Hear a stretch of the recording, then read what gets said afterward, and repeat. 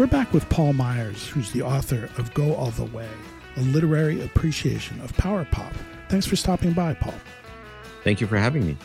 So I wanted to mention a piece. I mentioned it in our longer conversation about Nancy Rommelmann, and that opens the book. And, you know, one of the things that's so cool about it is it's a woman's perspective. And I wanted to ask you a little bit about women in power pop and get your thoughts on that. You know, in your book, there's a piece by John Borak called They Got the Beat, The Women of Power Pop. And he draws a very interesting line that kind of starts with, you know, Suzi Quattro, Dusty Springfield, Leslie Gore, and moves through to the GoGos, the Muffs, the Bangles. Is that a fair assessment? And who else might you point out there that needs to be in that line? Well, that's a real tough one. I think those are the signposts. I can't remember if you mentioned Joan Jett in there. I did not. No. Yeah. So I would think, and even though the Runaways and Fanny probably wouldn't consider themselves power pop bands, both of those bands, they certainly launched 1,000 ships by what they call representation. Again, if you want to get an opinion on women in pop, ask a dude. But I'm just kidding. But speaking as a guy who's been sort of observing that stuff, I would say that, you know, I didn't even realize how important Suzi Quattro, Joan Jett, and to some extent Cherie Currie. No offense to the rest of the Runaways, but Joan Jett seemed to be the energy there for me as an artist. You know, I just felt like I got what she was laying down.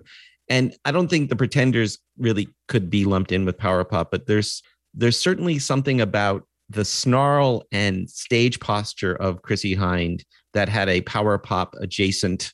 This is a real stretch, though, I think, at that point. But you know, the idea was, if that fierce urgency of Friday night and holding the guitar a certain way, you know, like if you ever see pictures of Squeeze, you know, the way the two guys held their guitars, it just, you know, it goes all the way back to the Beatles, right? So, so Chrissie definitely had that up front, but I think Joan Jett more so had the hooks, could be called power pop. Again, it's to anyone's discussion about whether they are or not, or whether there was intentional there, but she definitely had the pop, because it goes back to glam too with these people too, like a lot of Gary Glitter and, you know, bands like The Sweet and stuff that had this energy that was power pop, but it was also metal, but it was also rock and roll, you know.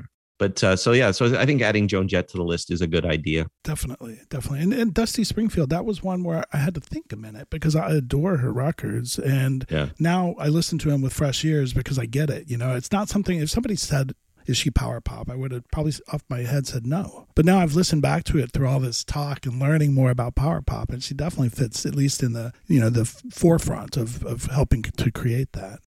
Yeah, I'm less inclined, but yeah, I mean, you could power pop eyes it, I guess. Like you could add, you know, I think it doesn't have enough of the core elements. I absolutely love her voice, though. Right. So and I love those records. See, I'm a big Bacharach fan too, so I love the sort of chanteuses, you know, like Dionne Warwick, Sandy Shaw, people like that. Right. You know, Cilla Black. And you mentioned Fanny, who, you know, are getting another moment in the sun with their documentary film. Have you seen that? I haven't.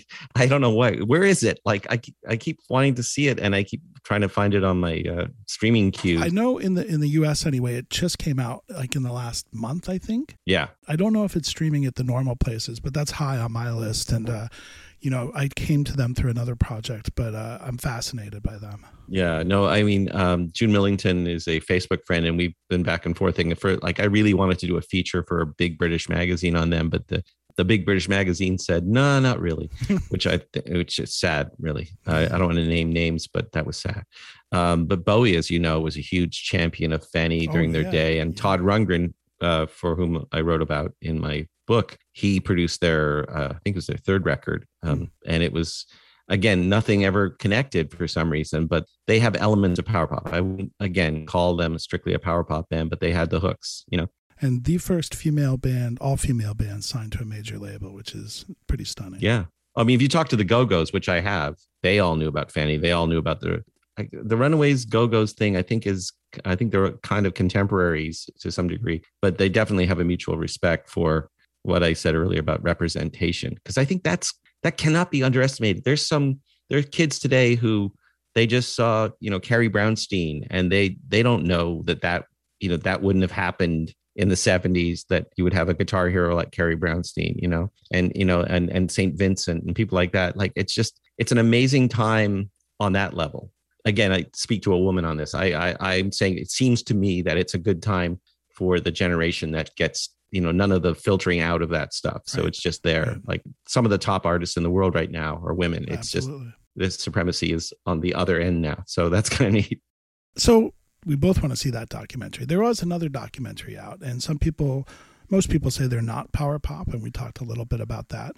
They did have a major influence, and I'm curious if you did watch the Get Back documentary. Oh, the Beatles? Yes. Yeah.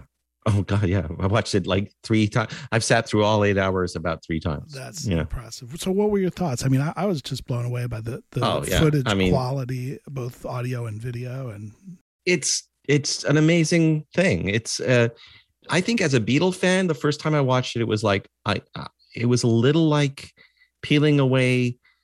I couldn't believe how much access that film afforded. I'd seen Let It Be, the original, but this really is storytelling. You really get a sense of what they call the ticking clock in movies. We've only got a few days to put together this album, this concert, and we don't even know if it's going to happen. And then George has quit, and Paul's a control freak, but he's got a heart of gold, and he's trying really hard to just make the band great. And his heart's breaking on camera. John's nodding off.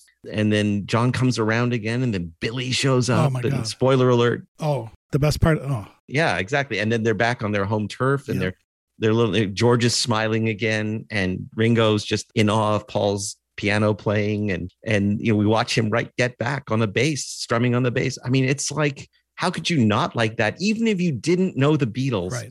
I mean, I watched Some Kind of Monster, the film about Metallica, and I wasn't the world's biggest Metallica fan. And I remember saying that film is great, Some Kind of Monster, because it made me care about the struggle Metallica had at that moment, right? I think if you, God forbid, had not been a Beatles fan and still watched, and you might not want to put up with 8 hours if you're not a fan, but at a certain point, once you're there for the ride, once you've gone for the first 3 or 4 hours, you're going to want to know what happens. I mean, I don't know. The argument is, for me, there's no way I couldn't watch all 8 hours. Right. I could watch 10, and I probably will, because Apple will find a way to release 2 more hours, I'm sure. The director's cut.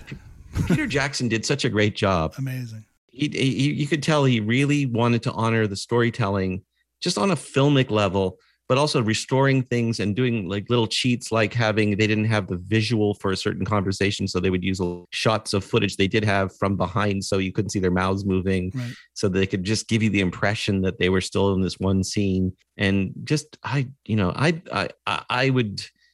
can't recommend it enough. And everybody I've talked to, musicians in my podcast, they always go, well, it's like in Get Back. Have you seen Get Back? And I'm like, of course we have. It's like, it's an event. It's an event. It's something that changes a lot of things too. Like, I think we're going to demand more intimacy on these artistic documentary films, and it was honesty too. It wasn't just hagiography. It was, we saw like Paul getting a little frayed with people. We saw John's disgust his disinterest and George's disgust, and sometimes disdain. But the thing I found the most compelling about it was, I don't think I'm a creative, you're a creative. I don't think I've ever seen such, a perfect representation of the creative process. I mean, you just watch it unfold in front of you. All of a sudden, after a couple of riffs and some lyrics that don't work, you've got, a song that's like a classic. And it was amazing. I really loved it as well. And so you raise an interesting point there, because it gives lie to the idea that things just drop out of space, and anything worth doing sometimes is worth doing wrong a few times until you get it right. And that should be inspiring to somebody who's starting out, for instance, or somebody who has, somebody who's got like a first draft of something and they think, well, my first draft sucked. Well, yeah, your first draft is going to suck generally.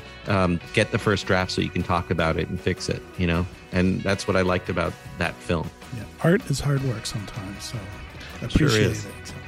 Well, listen, thank you so much again for your time, Paul. Go All the Way, a literary appreciation of power pop. Everyone should check this out. And thank you. Thank you for having me. I really appreciate it. If you enjoyed this teaser, have a listen to the complete podcast episode on your favorite podcast provider. Please follow, subscribe, and share. And thanks for listening to All Music Podcasts, a member of Pantheon Media.